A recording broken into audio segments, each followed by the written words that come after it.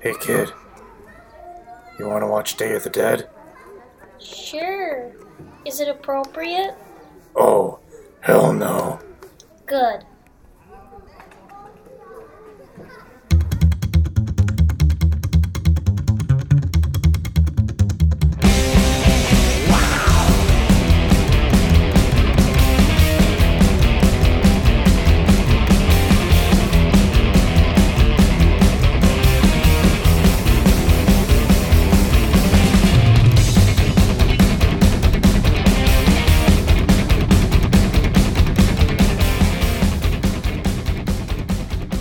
Welcome to the Corrupted Youth Podcast. My name is Dan. I'm Brennan. And today we're here to just kind of get things rolling.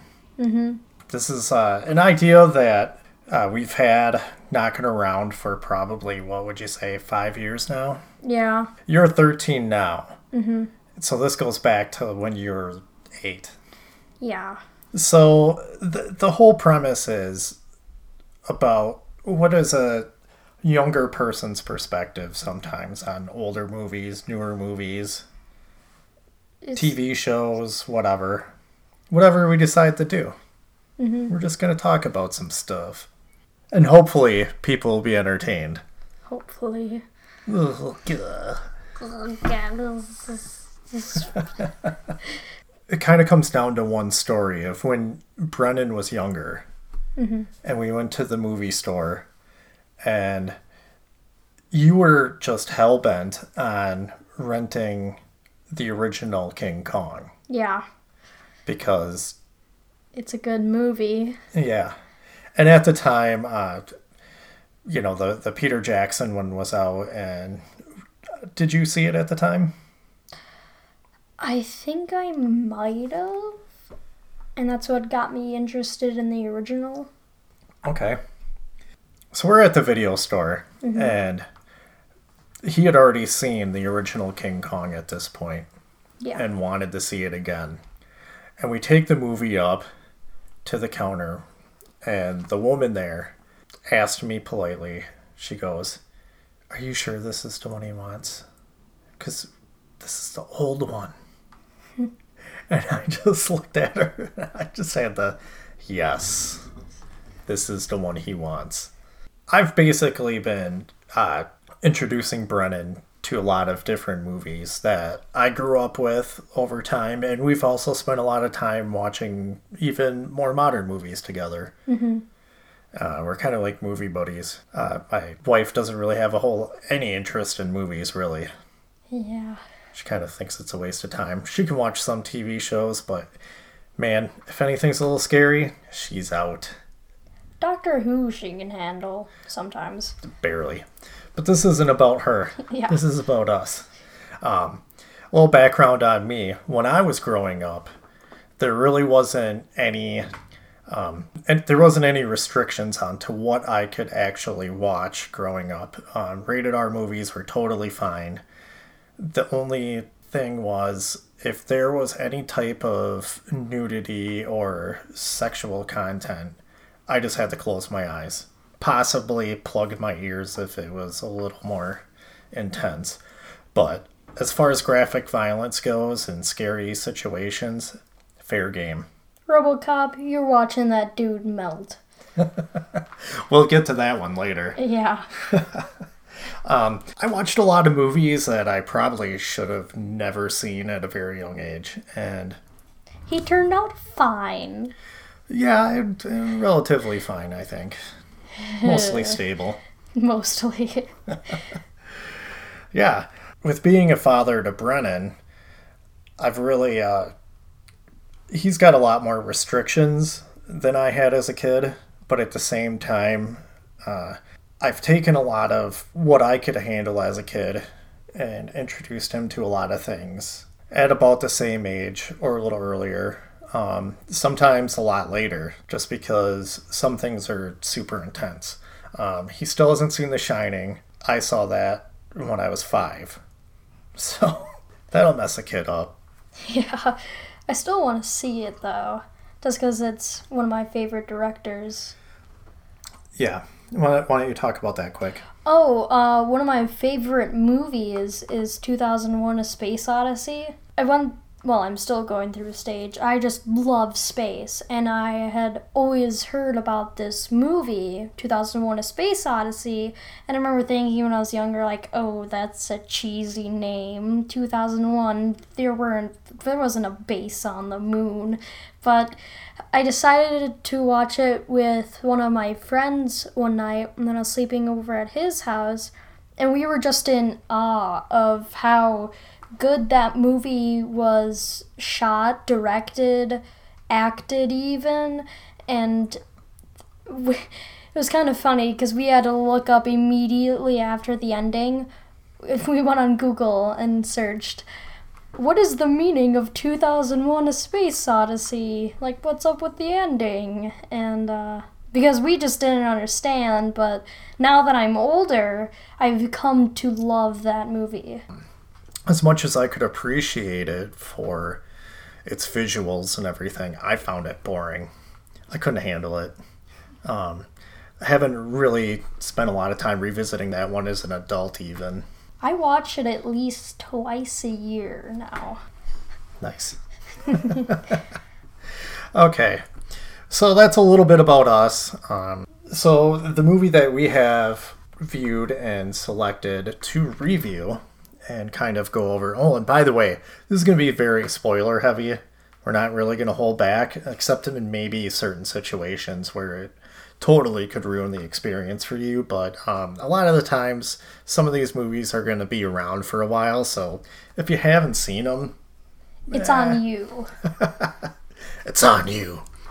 Okay. So the movie that we selected, not so much we, but Brennan, I gave him free reign to discuss a movie that we both have already seen previously. You saw it once before. I only saw like the later half of it, but I still liked it.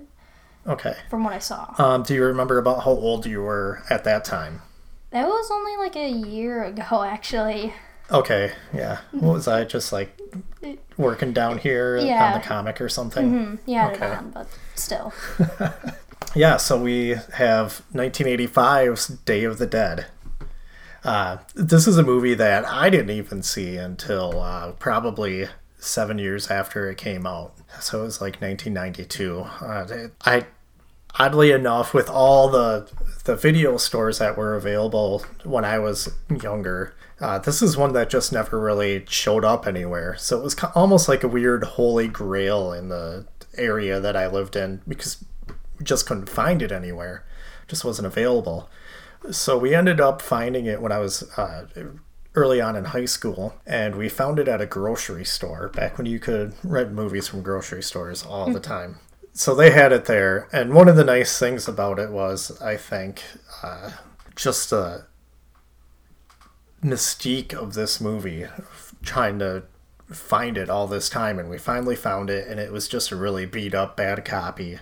It looked terrible, probably held together with Scotch tape in some places. There's a nail through one corner of it. Yeah, they just nailed that. They just nailed it together. Yeah, so I think that probably helped some of it. You know, you're watching it and maybe a 27-inch square TV at the time, you know, on a crappy copy that's been viewed 1,000 and however many times.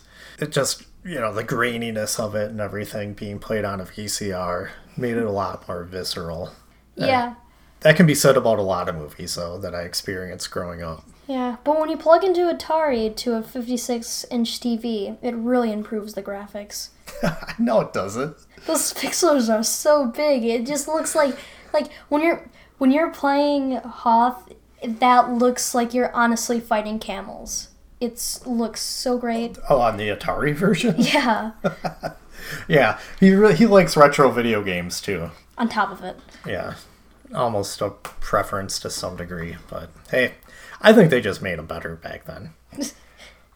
Anyway, back to Day of the Dead. Yeah, let's get back to Day of the Dead. So Day of the Dead, 1985, like I said, directed by George Romero.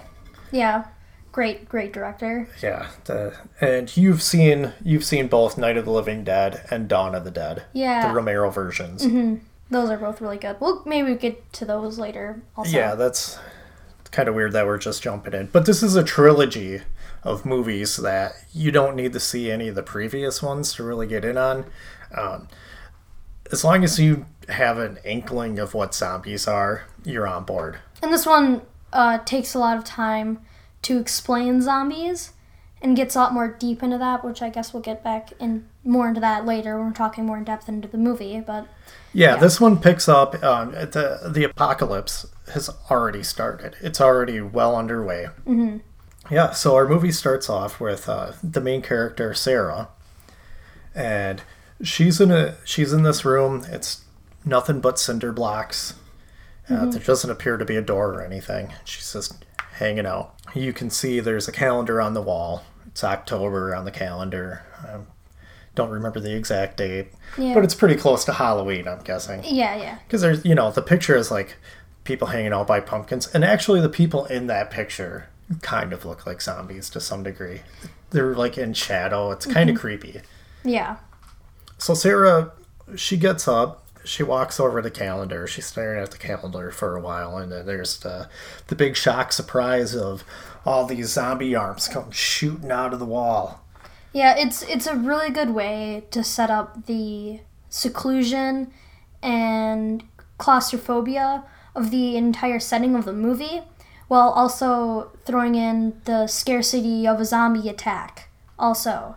And I think it's a good way to get the viewer to go, okay, this is going to be some of the points of the movie.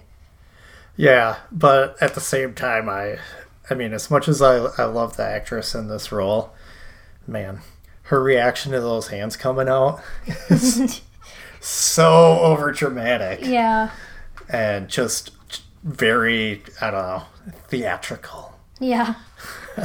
When Sarah awakes from this nightmare, she's hanging out in a helicopter with Jamaican John, the pilot, and also a guy who looks like the evil Mr. Bean.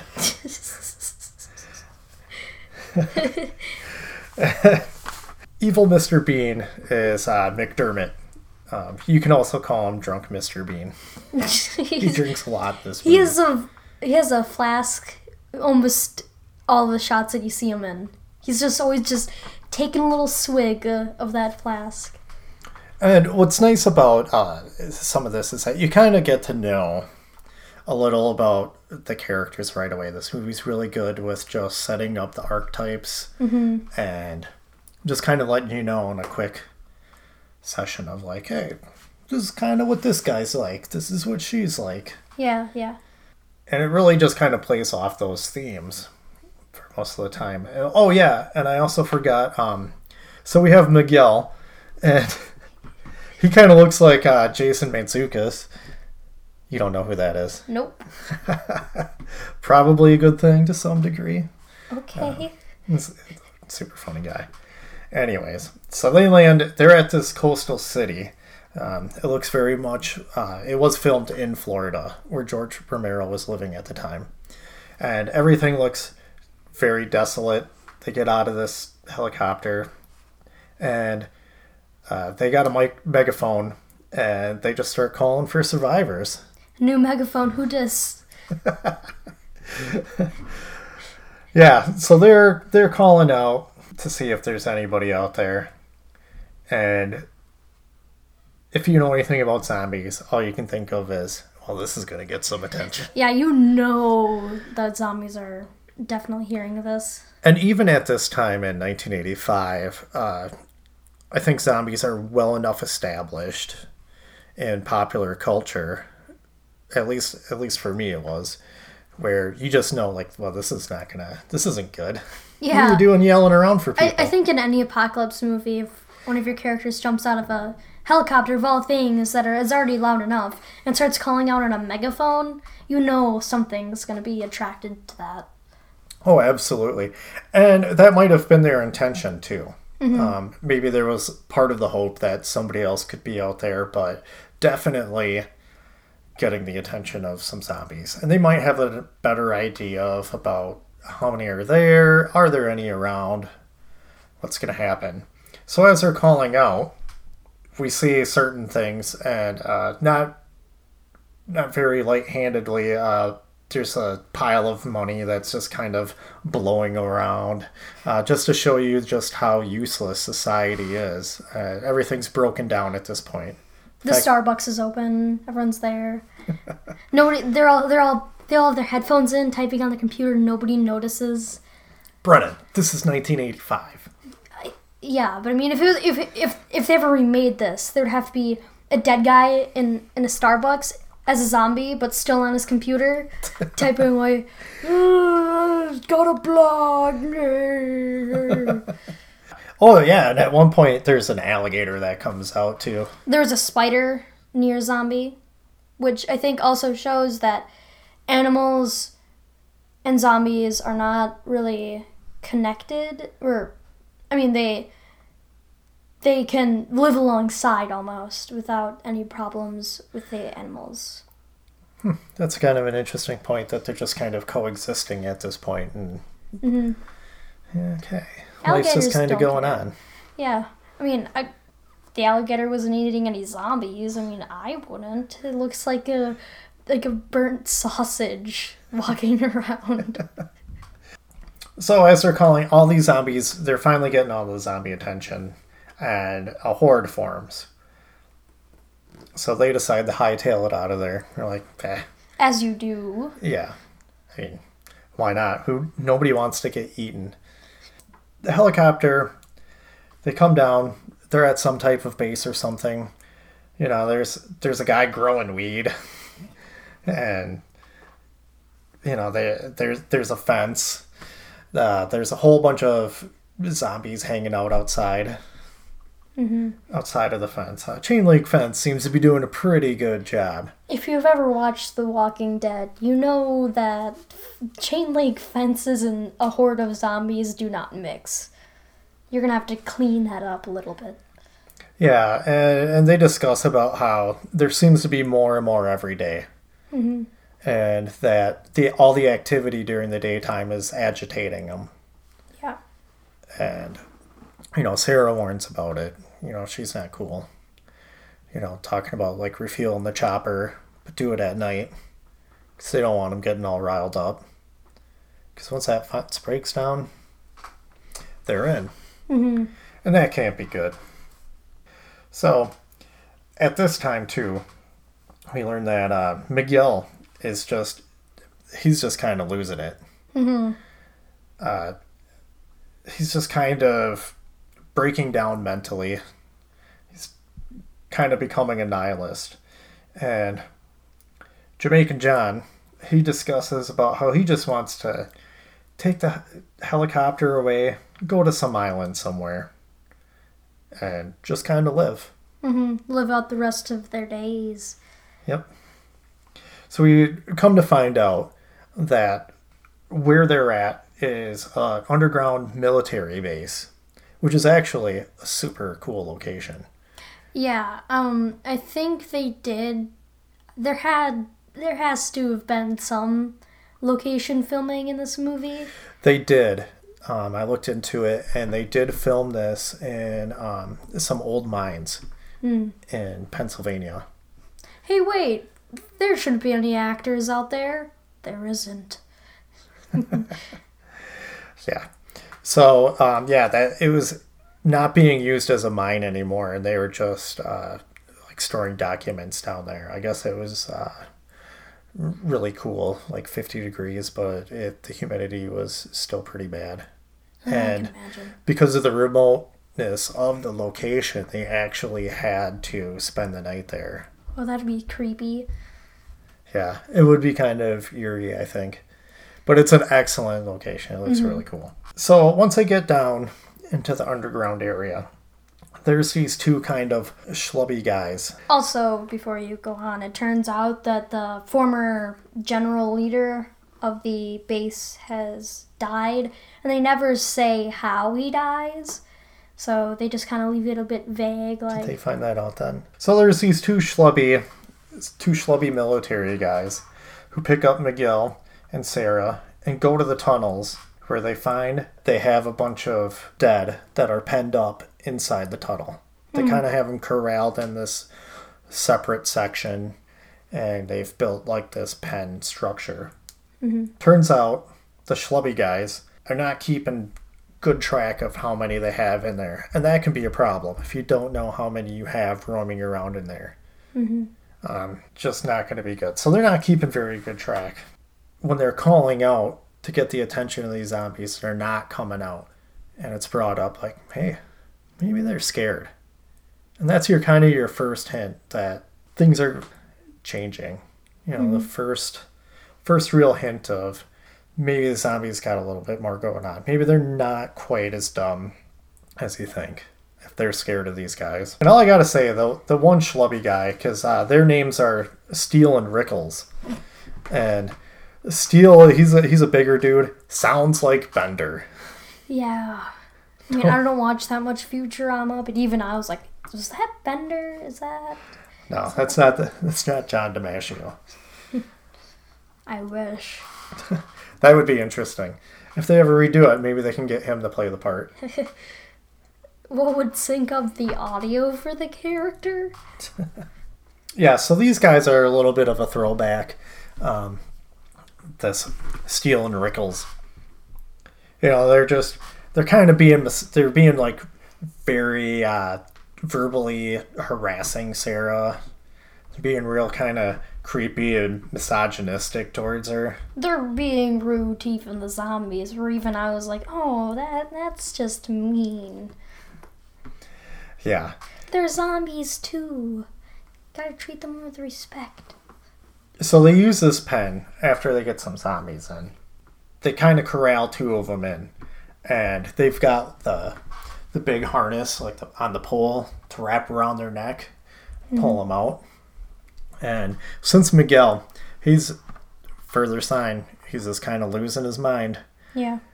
Can't handle it. He's too stressed out. He ends up just dropping that pole. So yeah, there's a confrontation because Miguel ends up he just kind of screws things up. And Steele does not like this because he's just a big throwback meathead. He dangles Miguel over the pen where his dog tags are hanging down, and there's this female zombie who's trying to get at him. And not a cool situation. No. Not a cool thing to do in the zombie apocalypse. Especially when, everybody kind of needs each other to be healthy. That's not going to help him out. Disturbing that guy anymore, not going to do anybody any good. Yeah, what's his name, Steele? Steele. Yeah, Steele. I just get those two mixed up. Steele's the kind of guy that you send out for supplies knowing that the place is infested with zombies.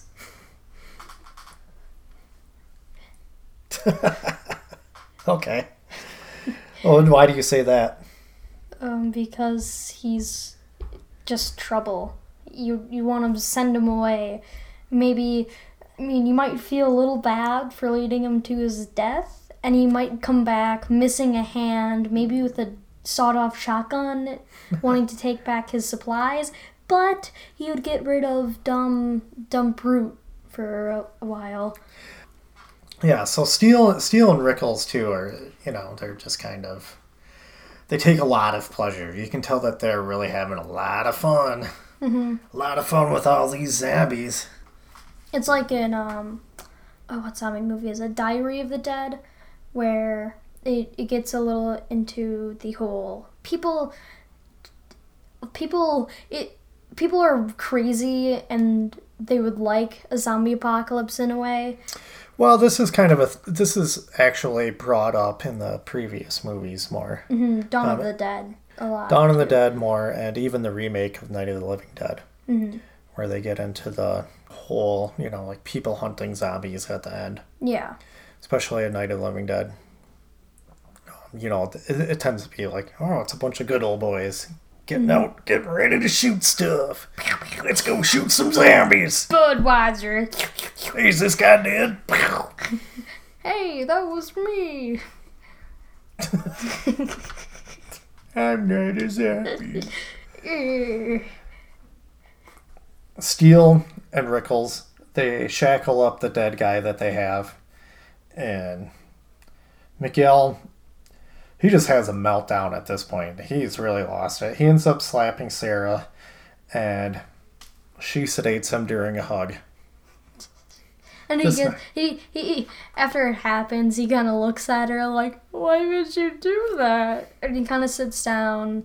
He's looking at her with like these big eyes, and it's like this really like awkward, just staring at each other. Miguel is highly unstable. Yeah, he's the kind of guy that you send out for supplies on a routine mission somewhere where you know is infested with zombies. Oh boy. Because he's just a train wreck. Here we go. It gets to be known that the operation that they're running has just been thrown together in a couple days.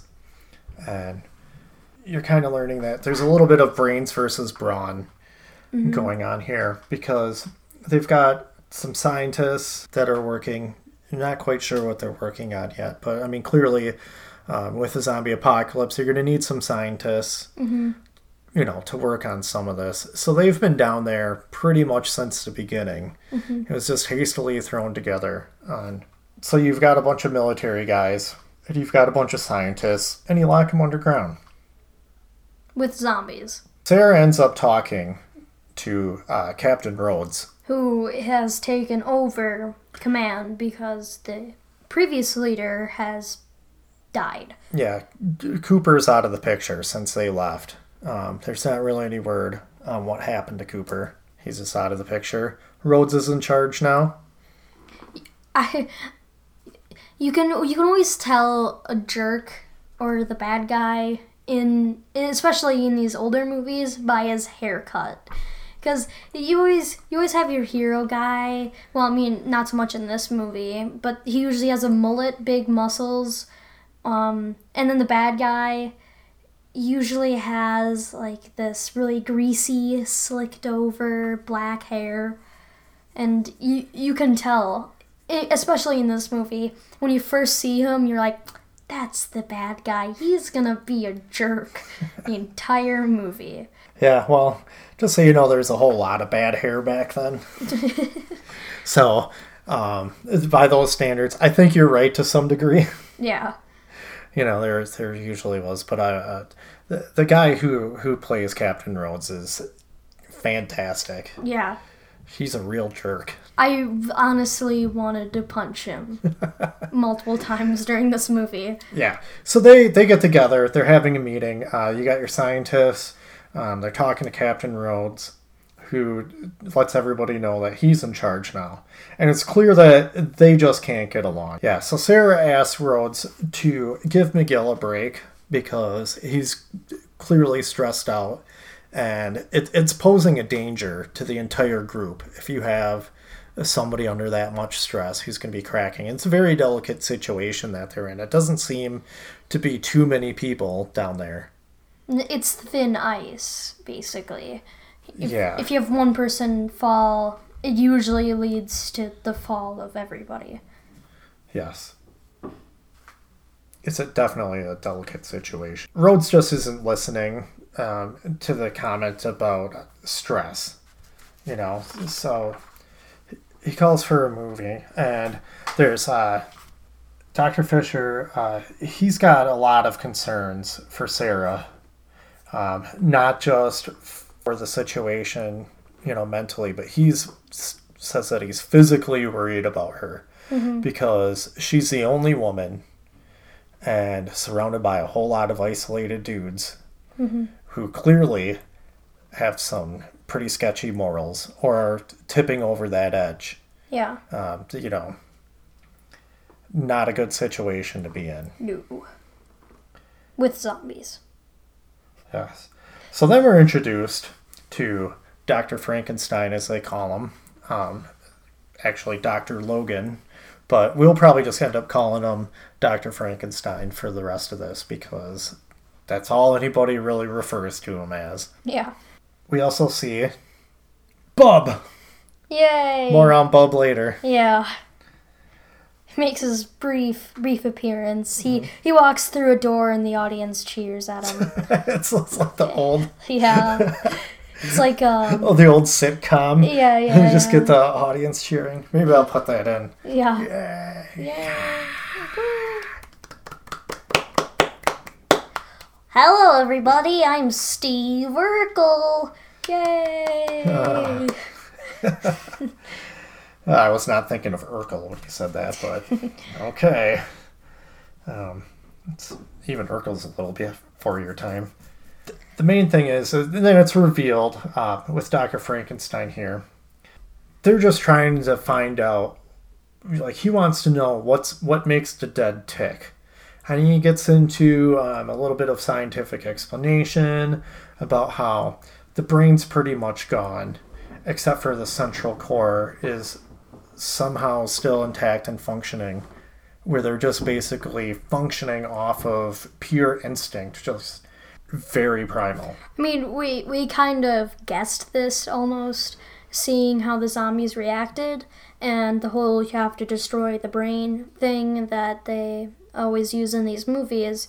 And I noticed during the scene when he's explaining the whole brain aspect to it and how you have to destroy the brain, he had a zombie and he had it pinned down and he carved out all around his head except for his brain, so it was basically just a brain and a spinal cord, and it was still like when he sent electricity through it, it was like moving and stuff.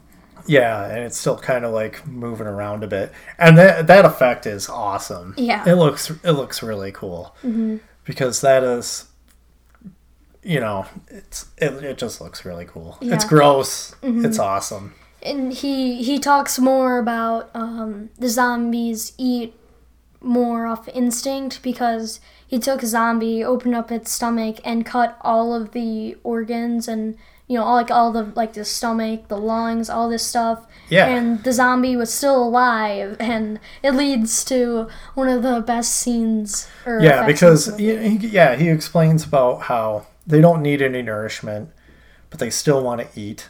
Mm-hmm. He's got no stomach. Mm-hmm. He can't process any of this. Well, why? Why are they doing it?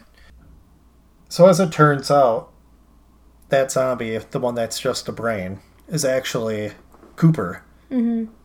We still don't find out what he's doing there. He's just there. Because Sarah notices the jacket. And she thinks that his tests, Dr. Frankenstein's tests, they're too risky. It's just not even worth doing.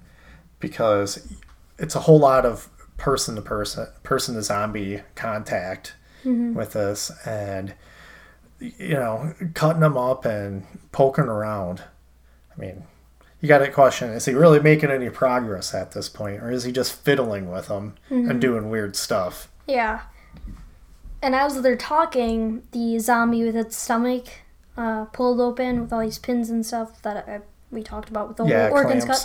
Yeah. It breaks out of its restraints and it slowly moves forward and it leans off the bed, and all of its guts spill out onto the floor, and Dr. Frankenstein takes a drill, like a medical drill, and just drills into its head, and it, of course dies. And Sarah's just freaked out. I mean, who wouldn't? That's pretty gross. And in the background, you can see Bub.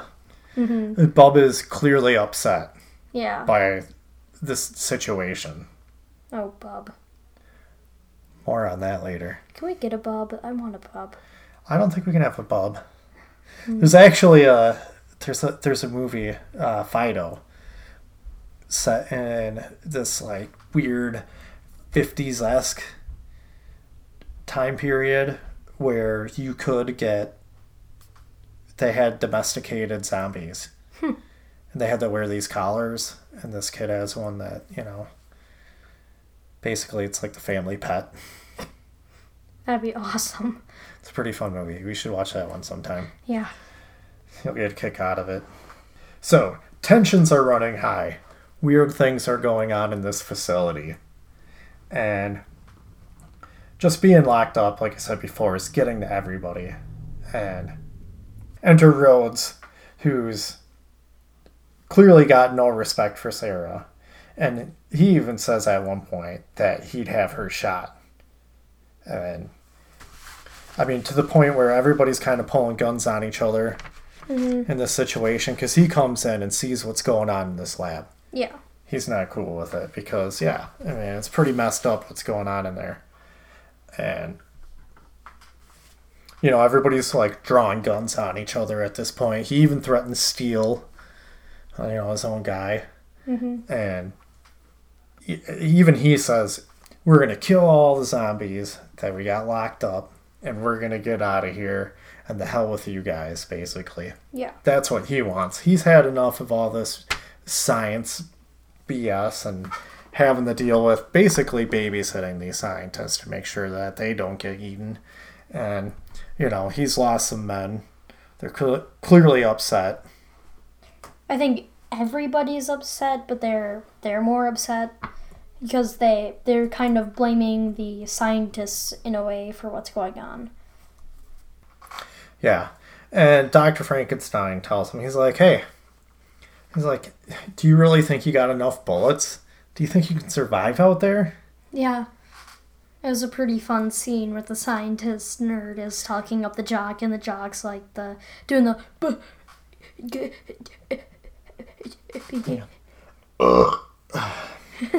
You were trying to muffle that. Oh, there's no way that was happening. This is my yearly Taco Bell outing. For the last 2 years, I've only eaten Taco Bell once a year, and we'll see how this goes. Dr. Frankenstein reveals his idea about domesticating the zombies. Sarah counterbalances with that because she's not that type of scientist, and she discusses more about how she thinks that maybe there's a possible way to just reverse this plague. Maybe there's a cure. And they get into about how they're cut off. They haven't had contact with Washington in a while even. And they just want more time. They just say, just give us more time. We can figure this out. And Rhodes tells them he'll give them more time, but he is not effing around. So Jamaican John warns Sarah that Rhodes doesn't see the scientists as serving any purpose. They're just not going to do any good, and they're no use to him. He wants to go out. He wants to survive. He doesn't need them. They're just eating his supplies, everything else. So then it cuts to Sarah has nightmare number 2, where she sees Miguel in the bed, leaning over with all the clamps and everything on him, and then his guts spill out all over the floor. Yay, we get to see that effect twice. Yes, gut spilling effect twice, and it's just as nice when you see it twice. Oh, that rhymes.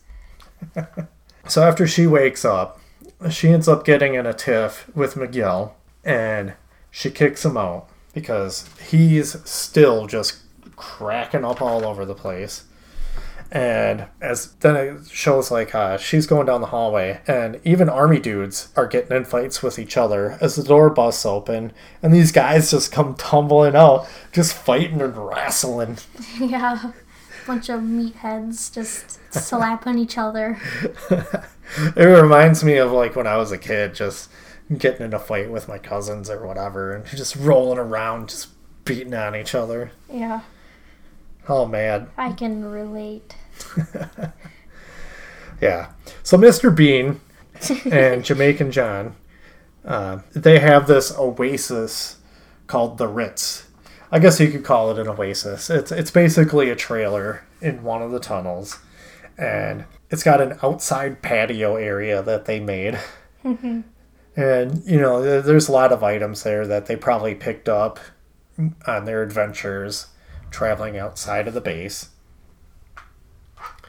And they're just hanging out, having some drinks. Yeah, it's kind of like a mock beach that they have set up. It's some lawn chairs, a patio. Yeah. I think they had a picture of some sort of a beach, maybe a painting or something. Yeah. So you get to see these pilots, the helicopter guys. They're hanging out And they got it kind of cushy. Like, they've made it, they're just making it work for them. They're kind of away from everybody else. So they're not getting wrapped up in any of the BS. Because Jamaican John, he was a pretty laid back dude. Yeah. You know he's the one using some of that weed. Yeah, he's probably smoking some of that weed. Yeah. Hey, it's a lawless land. Yeah. You know, they got it pretty easy because of their usefulness. And Jamaica John suggests that everybody's wasting their time.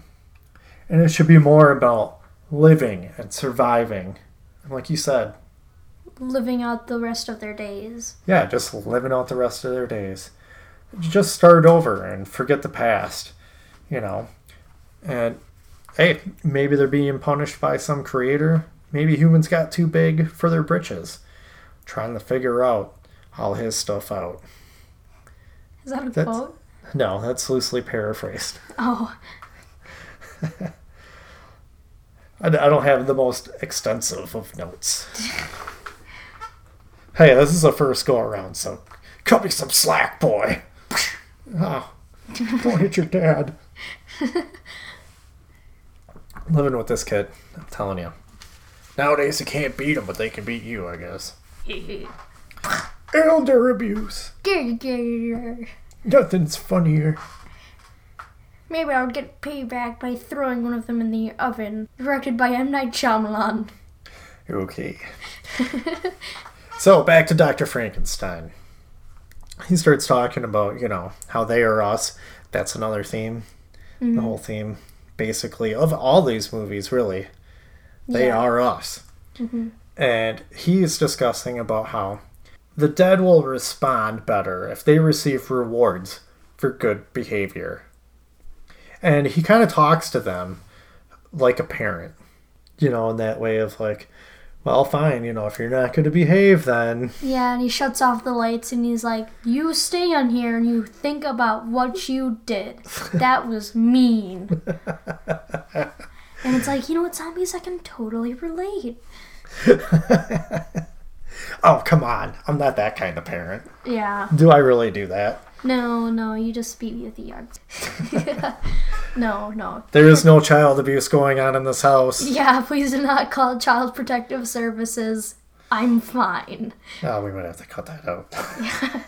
Altogether, all the child abuse jokes are out of this podcast. So we kind of find out that Bub is actually named Bub at this point. And Bub is named after Dr. Frankenstein's father. And he offers up a couple of things to Bub in this experiment or test that he's doing. And he has a copy of Salem's Lot by Stephen King on paperback. Should have been Misery. That one's a bit better. Well, It I haven't wasn't read the good other one, one. but Misery's good. Yeah, you should just read more Stephen King in general. Yeah. By the time I was your age, I was burning through King like no tomorrow. Yeah, I've been wanting to get in King more. Good times. Anywho.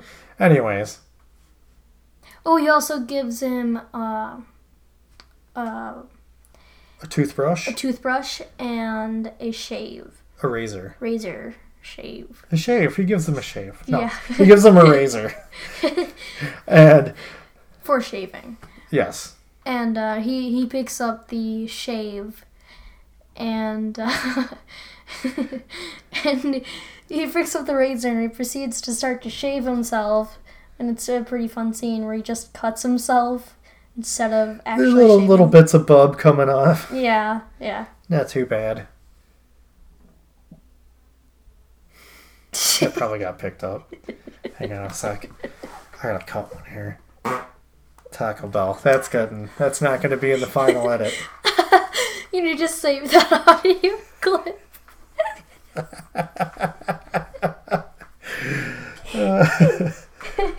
Taco Bell. Give me some Taco Bell. Gonna give me indigestion. Lots of diarrhea. Bob also shows some interest in the book. Kind of picks it up, thumps through it, almost attempts to read it, I guess, or like he kind of understands what these objects once meant. You put this against Phase and you rub on it, or you take this and you open it up and you look at it. Like he can't actually read it, but he knows to open it up and look at it. Yeah, and Bub's not showing any signs of aggression towards Dr. Frankenstein. No, he's completely ignoring. I mean, he's still chained up to the wall and everything, but he's pretty docile. Mm-hmm. He's pretty chill. Yeah, Bub seems like a guy that he could just hang out with. And Rhodes comes in, a resident butthead, and all-around nasty fellow. Dr. Frankenstein gives Bub a phone, and he keeps telling Bub to say hello to Aunt Felicia. And he's like, ahoy! So then Bub takes notice of Rhodes and salutes him. And Rhodes is not impressed. Not at all. Not at all. Because Dr. Frankenstein is like, hey, salute him back. And Rhodes is not having any of it. Dr. Frankenstein suggests, like, hey, give me an empty weapon. Take all the bullets out of it. Let's see what he does, because he must have been a soldier at some point in time. Mm-hmm. And gets a pistol, and Rhodes isn't cool with it, but Dr. Frankenstein explains. He's like, hey, you saw me take all the bullets out. There's nothing in here. See what he does. Gives Bub the gun. Bub cocks it. Mm-hmm. And takes a firing stance. And he points it directly at Rhodes. And he is double not cool with it because he pulls the trigger. Yeah. And Rhodes is just like, you call this progress? Yeah. Great, you taught it how to shoot a gun at me. Now, if one of them knows how to use a gun. Yeah. How many other ones? How long is it before other ones realize that they can use guns? That would be bad. I'm sure that's what he's thinking. And that would definitely be bad. You don't want a zombie clown going around beating people with balloon animals. Oh, hell no.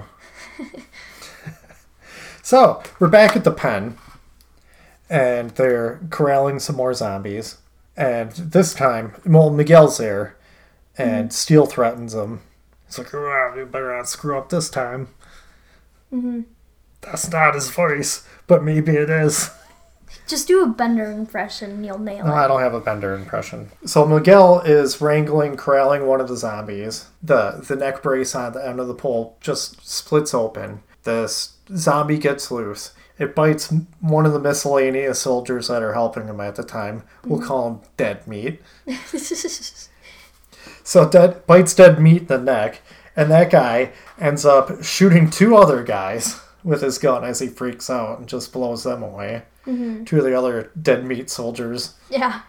Sarah dispatches of that zombie, and then Steele, yet again, loses his crap on Miguel. And Miguel is telling him, like, hey, this isn't even my fault this time. So, as they're arguing, the second zombie comes around and ends up biting Miguel on the arm. And then Steele shoots that zombie and ends up going over to Dead Meat, throat bite guy, and proceeds to shoot him in the head. Well, I mean, obviously he's suffering. He's bleeding a lot. Yeah, he's just squirting all over the place. That neck bite was awesome. Yeah. That looked really good. And, he's just you can kind of see a little remorse on Steele. Mm-hmm. Maybe he's just a little more upset about the situation. Mm-hmm. That's a possibility, but I thought the actor kind of portrayed a little bit of remorse. I don't know. Maybe they had some good time smoking some doobies earlier. Who knows? Yeah, she takes Miguel back to the Ritz and performs an amputation with a machete, and that was awesome as well. Because it didn't seem like it wasn't like in some movies where that thing just cuts right through. No. It took some work. Yeah, as it would. And then Jamaican Joe and evil Jamaican John and evil Mr. Bean. Totally. They didn't see the situation go down, but all they saw was Sarah chopping off Miguel's arms. They're like, okay, and drunk evil Mr. Bean uses some of his alcohol in his flask along with a stick with some cloth around it to start burning it up. They make a torch. And Sarah then cauterizes the wound. And beforehand, Miguel was knocked out with a rock too, so this wouldn't hurt so much. And he unthankfully wakes up during the cauterization of his wound, which was not too great for him, I bet. Well, I think that would wake anybody up out of a dead sleep. No pun intended. Okay, so at this time, Rhodes and some of the other military guys show up to confront Sarah, and they want Miguel dead. And Sarah says, hey, if he ends up turning, I'll do it myself. Just let me take care of him. I amputated it. It's cauterized. He's not going to turn. I got it in time. Yeah. So Rhodes then proclaims that he's planning on going through with his plan, killing all those penned zombies, and hightailing it out. Sarah wants none of this. She has her own little bit of a meltdown. And drunk Mr. Bean and Sarah go to get morphine from the lab. Drunk Mr. Bean ends up playing a tape that Dr. Frankenstein had laying around. And it proceeds to get a little weird at this point, where Dr. Frankenstein is on the tape and he's talking to his mother while dealing with the dead. Creepy. Yeah. Clearly, if you haven't figured it out at this point, with his odd behavior and everything, he's off his rocker. Yeah, the train left the station a long time ago for him. Yeah, it's official. He's a nut job. So while they're in the lab, after hearing him with this tape, they end up finding a head of one of the soldiers that's hooked up to some stuff. It's just kind of hanging out, like, it's just a head, too. It's just a head. Just a head. Which I think, because I've watched some media, per se, of zombie stuff, and it's like, people just going around lobbing off the zombies' heads, but it's, you have to destroy the brain, it isn't severing it from the neck. Like, it has to hit the brain. Yeah, and drunk Mr. Bean, he's like, he takes a look at that and he's like, yeah, we need to get out of here. Yeah, like, I think it's time to go. Yeah, clearly time is up. The situation is totally going down the tubes. Better to get out alive than who knows what. There's probably a fate worse than death if they stick around. That is for sure. So we go back and Dr. Frankenstein is having another test with Bub. Puts some headphones on him. Starts playing some music. And you know what? Bub likes music. Woo! Should play some metal for him. Maybe he'll like that. Yeah. He learns about playing music because Dr. Frankenstein stops it. Of course on a Walkman. It isn't no iPad. No, that's more like this. More like a tape recorder back in the day. I didn't really notice, but you know. Yeah, I'll show you a picture of one sometime. Still. Refresh your memory. Back in the day. It's still like an artifact. Yeah, well, maybe for you. That would be in a Because museum. in my day. Back in my day, we didn't have these fancy iPhones. Hey, if we had them, we would have been on them all the time. Yeah. Oh, yeah. And then we find out that through Bub figuring this out, Bub gets rewarded. And when you know it, the reward is people. We didn't see that coming. But it's still like a big moment because it's something that really morally shakes up the characters. I mean, all of them. I think all of them understand, like, whoa, you can't be rewarding them with human flesh. Yeah, so you have this brains versus brawn situation, and I guess it's a little more like these relaxed, everyday people, and rough and tumble, mainly military guys, and then a complete nut job. Yeah. With mommy issues. Rhodes comes in. He finds this out. He is totally not digging this situation, especially after they find soldier bodies in the fridge that are all hacked up. He's not cool with this, and he ends up blasting Dr. Frankenstein. It is a squib-o-rama. Rhodes decides he wants to disarm the entire crew of your civilians, I guess. You could call them that, scientists. This is not good. And they find out, according to his plan, not everyone is going. There's no room in the helicopter either. There's that. Just his men and the pilots. So then the military guys, they take our crew over to the pen, but only the pilot is going with the military. And Jamaican John, he refuses. And this is where Rhodes he's got some racial slurs he throws out. Yeah, it makes... Thus solidifying his you not rooting for him Yeah. at this point. Because, hey, everybody out there, racism is not cool. Yeah. Whoever told you that it was wrong. Drunk Mr. Bean and Sarah have to run into the tunnels filled with zombies. They're forced to. Yeah. Well, who knows how many are in there, too. Mm-hmm. They weren't keeping track. Yeah, they weren't keeping track. They mentioned 15 earlier, so there could be more. There could be less. There's probably more. Probably more. So they go into the tunnels, and in order to convince the pilot that he's going with Rhodes, they rough him up a bit. By a bit, they kind of beat the crap out of him. Mm-hmm. So wouldn't you know it, during this situation, all of a sudden an alarm starts going off. It's the elevator. Yeah. And wouldn't you know it, hey, nobody was paying attention to Miguel. Miguel is now riding down the big elevator that is used to get down to the underground area of the facility. And it's filled with all the zombies from outside. This is including like a bride zombie, a clown zombie. We have to get back to that. That doesn't quite happen yet. Sorry. Chop, chop, chop, chop, chop. Chop, chop, chop. So wouldn't you know it, Miguel snuck off. Then also around the same time, Bub ends up chewing through his chain, I guess. Yeah, I don't really know how that worked. Kind of unclear. I don't think you could really chew through a chain, but Let's he gets try loose. It. Mythbusters. Yeah. We're gonna sit here. Let's bring Mythbusters back. Let's Yeah. find out if somebody can chew through a chain. Yeah. But anyway, he chews through and Bub is unleashed. he's walking around and So back in the tunnels, zombies attack. And we get some really good shovel fun. mm-hmm. There's hitting zombies with a shovel. And one of my favorite zombie kills in this entire movie, Drunk Mr. Bean, who sadly ran out of whatever alcohol, proceeds to stick the shovel part of the shovel into a zombie's mouth and drives it all the way through and then scoops up and launches the top of the zombie's head, which you see is still looking around. Yes. Later on, it's sitting upside down and it's looking around. Mm-hmm. Because its brain wasn't destroyed. Yep. That is fun. Mm-hmm. Tell all your kids. Watch this movie. See a zombie with its head cut open, laying upside down, with its eyes still moving. Who doesn't like a good shovel? Shink.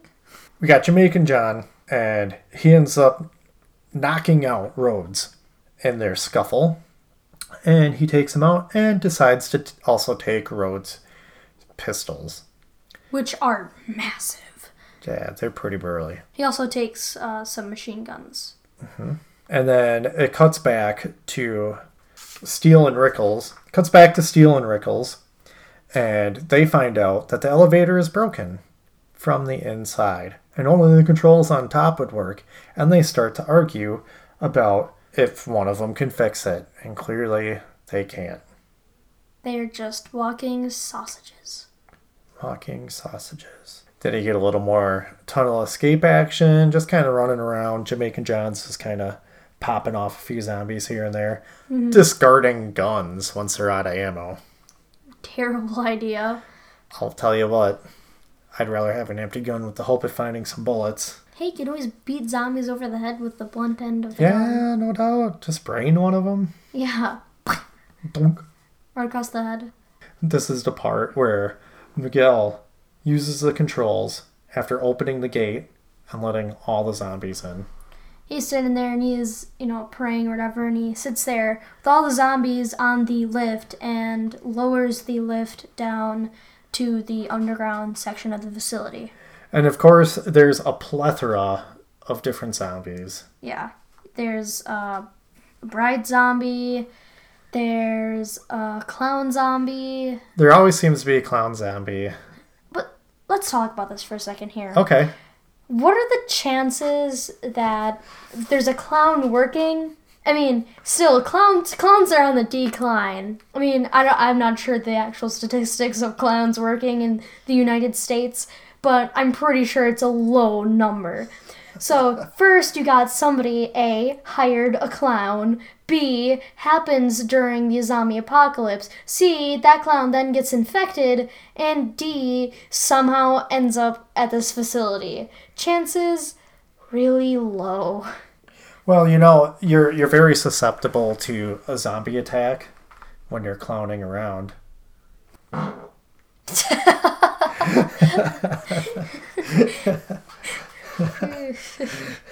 Okay, that was terrible. That was a bad joke. But honestly, that zombie clown is no laughing matter. You ain't lived till you seen. I was driving down the highway in Minneapolis once, and looked out the window, and in the car next to us, there was a clown, just driving down the highway. Weird. They're out there. They're not just hanging out in haunted houses being creepy, or under your bed, or in your closet, Or in your window. tapping on your window at night. Or in some sewer grates staring at some Yeah. kids. What am I doing? I'm sleeping on the second floor. There's a clown tapping at my window. I got school in the morning. I'm not going to be able to sleep. Stupid clowns. Throws rocks at the window. Pink, get out of here, clown. Nobody likes you here. So Anyways, back to the action. He lets all the dead inside. Rhodes ditches his... We gotta talk about this part too. So Rhodes ditches Steele and Rickles by hopping on a golf cart and taking off at a speed at which they could probably speed walk and catch up. the go-karts look like fun, but it's really funny because Steele and Rickles, Rickles, they're like, hey, where are you going? Yeah, they totally give up. Like, he just peeled out And he's like doing like the nervous, like looking behind him and stuff. Like, oh, gotta get out of here and fast escape. And it's like slowly making its way across. I mean, it's faster than a zombie. Yeah, it's an okay, I guess. He ends up hitting a zombie too with it, which is hilarious because the zombie actually topples over. Yeah. I don't know. It feels like it's something like you would see in a UHF or something. Yeah. I don't know. I don't know if that was intentionally supposed to be humorous. I don't think so. But It was great. it just gets me laughing. We turn to Bub, who ends up finding Dr. Frankenstein, and without saying anything, Bub was like, "Hey, look what I did!" He's Show holding him up the the chain. chain. Yeah. Yeah, he's like, "Hey, look what I did!" But then he realizes that Dr. Frankenstein is dead. And he gets all emotional, and He it's does. honestly sad. I like Bub. Bub is the secret protagonist of this movie. Well, his motivation is still human flesh. Yeah, but I mean, it isn't. It's for But then- a cause. But then, oh look, Bub, guns! Yeah, there's a bunch of guns laying on the floor when they took all the guns away from the civilian scientists. So we got a good idea where this is gonna go. So we got zombies inside, and we got go-karts, and we got slow movements. this is where the special effects. This is kind of where it all kind of bubbles up, and this is where you're going to be rewarded because there's a lot of people out there who find this movie dull and boring. I did not. I'm one of those people. When I was younger, I thought this was the weakest of all of them because there wasn't enough action for me. I think it's one of the strongest. I don't know. After going back to that director's cut of Dawn of the Dead, that thing's 8 hours long, and most of it's people hanging out. Yeah. I still really like that movie, too. And I'm not dissing that movie. I'm just saying.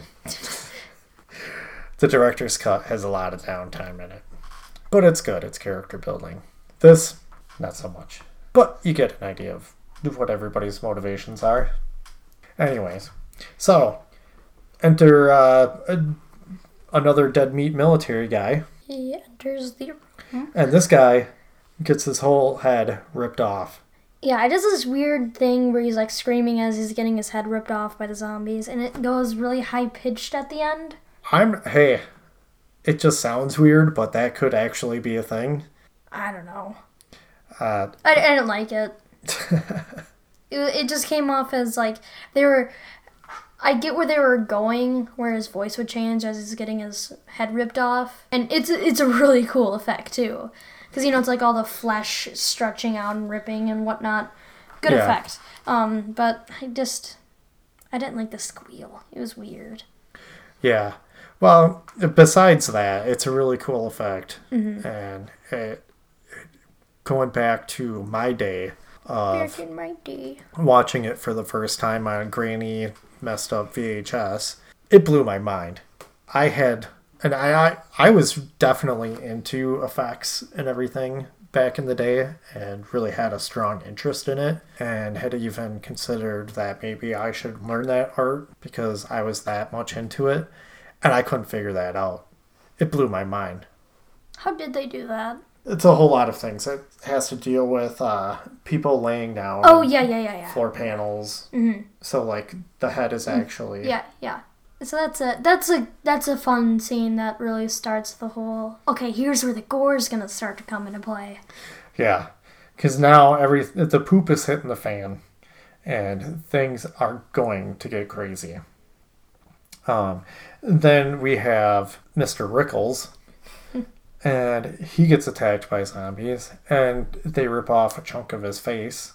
And there's so many zombies at this point. Yeah. And also, let's not forget that soundtrack, because there's some pretty crazy, wicked guitar riffs.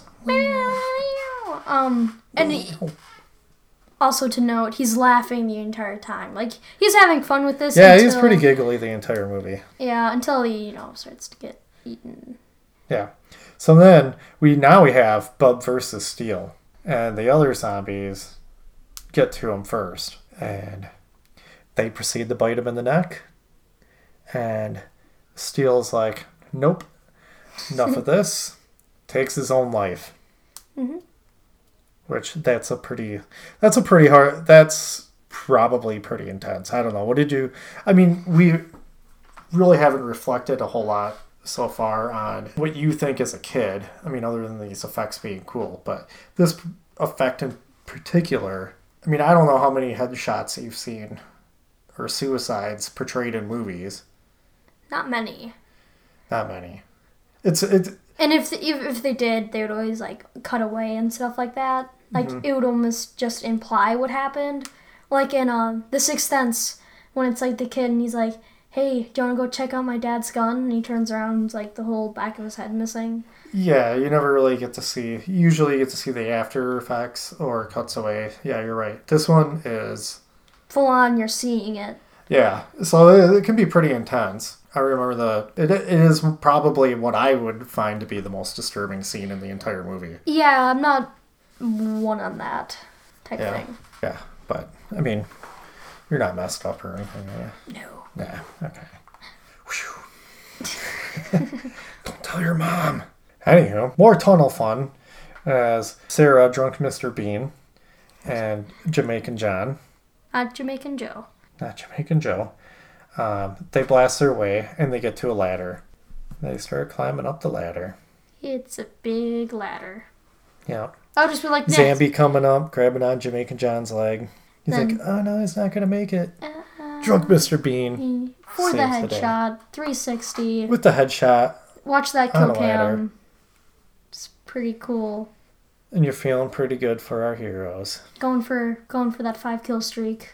Yeah. It's probably more than 5. Yeah, he's really racking it up. Yeah. Not bad for a drunk guy. Sarah is getting some kills, but Drunk Mr. Bean for most likely being drunk. Yeah, well, let's talk about Sarah for a little bit.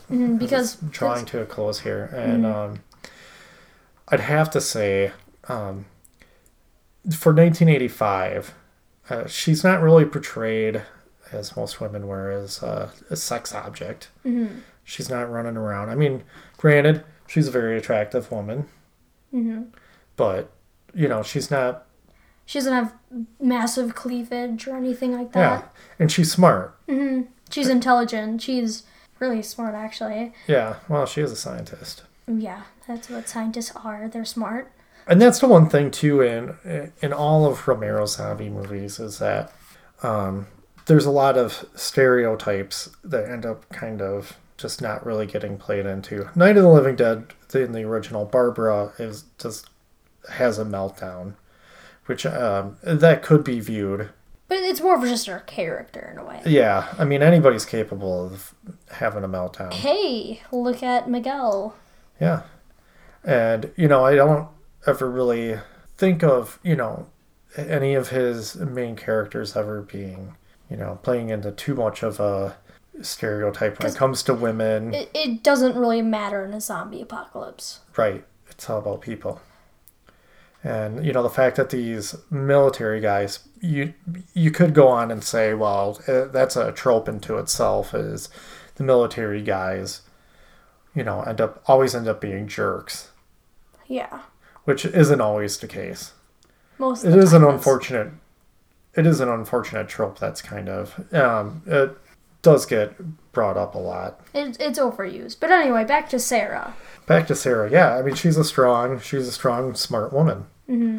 And I think that's really good to have in a movie, especially at that time. And she is one of the most put together characters throughout this entire movie. I mean, obviously she has her little... Yeah, she has that little meltdown, but I mean... At that point, I mean, she just had to chop off Miguel's arm. Yeah. And they kind of had... They allude to that. They had a thing going on with each other, so... I think anybody in that situation would have a meltdown. Yeah. Sometimes you just have enough. You need to just have a little meltdown, Maybe you put yourself on a timeout because stuff's falling on you in the garage and you just got to go sit in your bedroom for 10 minutes, You get over it. You come out. That's not alluding to any other event that happened. Not in this movie, but definitely... Definitely not a real life story at all. Nope. Nope. No, not at all. I never do that. Nope. Especially when the crap keeps falling on me in the garage. Ah! Anyway. Okay, let me check my notes here. So we got Bub. We've got Rhodes. Yeah. Oh no, actually, that's a no. Bub's got a gun. Yay. Bub manages to get a couple of shots in on Rhodes. Rhodes, not cool with this situation. Yeah, he's injured really bad. Yeah, he's like leaning against the wall and what was he screaming? But he's egging on Bub. He's, like, come on, do it. Yeah. All that kind of stuff. He's just kind of egging him on. And he's trying to get away. And he opens the door to where there's a whole horde of Dead Surprise on the other side. Yay. Bub gets him one more time with the gun in the gut. Then Rhodes proceeds to collapse into the horde of zombies as Bub salutes him. Which... Way to go, Bub. That's why everybody loves you. Bub is the hero. Yeah. In a way. He's a man of action. He's the protagonist. He's a dead man of action. So, another awesome effect.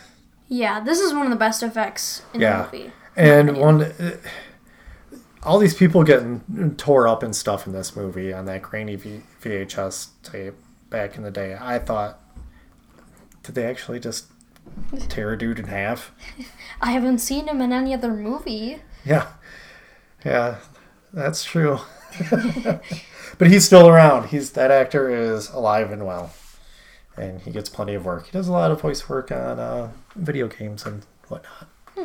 Yeah, but he gets ripped in half, and he's screaming as the zombies are eating him. He's screaming, "Choke on him," referring, I'm guessing, to his own his own body parts getting eaten. So he's just like, "Choke on him!" I'm dying. And then the zombie they've eaten through most of his stomach, and some of the zombies, he's getting ripped in half, basically. Which... Yeah, they drag his legs off. I remember when I was younger, you showed me the clip of him being ripped in half because we were talking about practical effects and stuff. Oh, yeah. Yeah. That blew my mind. It still kind of blows my mind because they pulled off that effect super well. Yeah, I mean, it does look really good. There's no doubt about that. And that's one thing, too, with, a lot of practical effects and everything. Tend to hold up. Mm-hmm. Sometimes, yeah, they might look a little rubbery or whatever, but some of these effects are still, to this day. I mean, what are we looking at? 31 years later? Yeah. Still look good. That's the thing about CGI is, like, Jurassic Park, as good as the effects are, and those were really good effects for the time. If you go back and look at that movie now, it's like, oh yeah, those effects are, like, they were good for the time. Don't get me wrong. Those are really good and they for the still time. look good. But they don't, like, They hold up way better than a lot of other movies. Yeah. But, like, and I hate to bring this up, Zilla, or Godzilla as it's known here, in 1998, that effect is so bad. That's the thing about practical effects versus CGI, is that things just look better if they're on this, like, on camera. And I get blue screens and green screens like that because you can't always have a big set or location. But I don't know. I'd rather have practical effects. Like Blade 1 had really good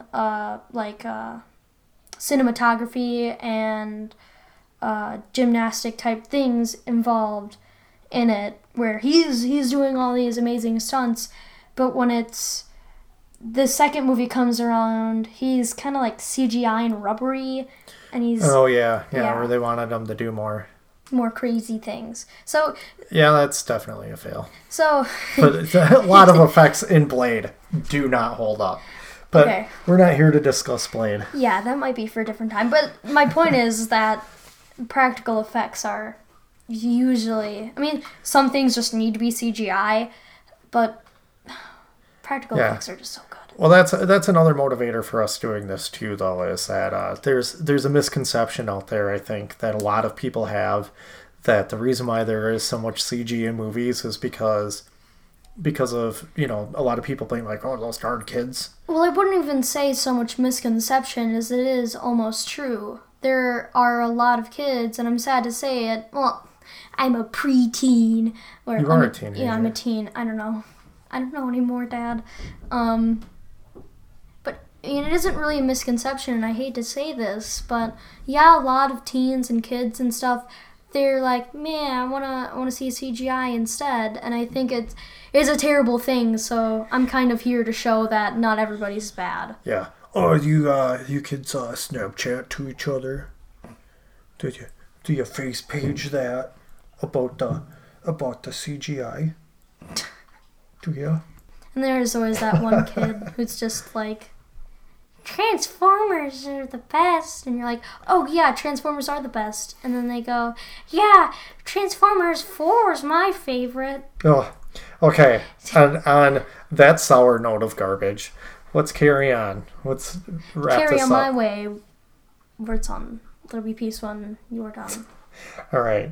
Well, let's wrap this up because we're almost done here. So, what we get after Bub and the other zombies finish Rhodes off, we get a zombie munch montage where they now roam the facility.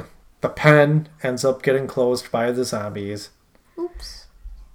And our crew of heroes, Sarah, Jamaican John, and Drunk Mr. Bean, they run to the chopper. You do the chopper. Zombies are coming for us. Sarah gets nabbed by a zombie. But doesn't die. Nightmare fake out number 3. I didn't really get this one though, because what actually happened, because it's them, they're getting up and like, okay, we're running, they open up the helicopter door and a hand comes out and grabs her, and then she wakes up and they're on an island. They're on the island, and it's Jamaican Joe, drunken Mr. Bean. Jamaican John. And then they're just chilling on the beach like they always said they wanted to do, and but I never got this because it was just a nightmare, but then what really happened? Was there not a zombie in there, or did they just fly away all anticlimactically? Just a nightmare. They're on the island. What if they were on the island the entire time? Whoa. Oh, dude. No, so that's it. That's the end of the movie. That is Day of the Dead. They end up just hanging out on that island living. Yep. I think one of them dies from some infection, eats the other during the sleep, and one of them just has to live off its days yelling Wilson at a volleyball. Well, we'll just go with that one there, Brennan. And that's been the podcast, Corrupted Youth. You can reach us if you want to leave any type of feedback or anything. We are at corruptedyouthpod@gmail.com. And I'd also like to give a special shout out to my good friends, the Corpse Show Creeps, for providing us with the music that you hear at the beginning and the end of the podcast. They're fantastic guys, not together anymore, but man, they're fantastic. So yeah, on behalf of Brennan and I, that's it. That's all we got. And we hope to do this some more in the future. So hang in there and keep listening. Thank you.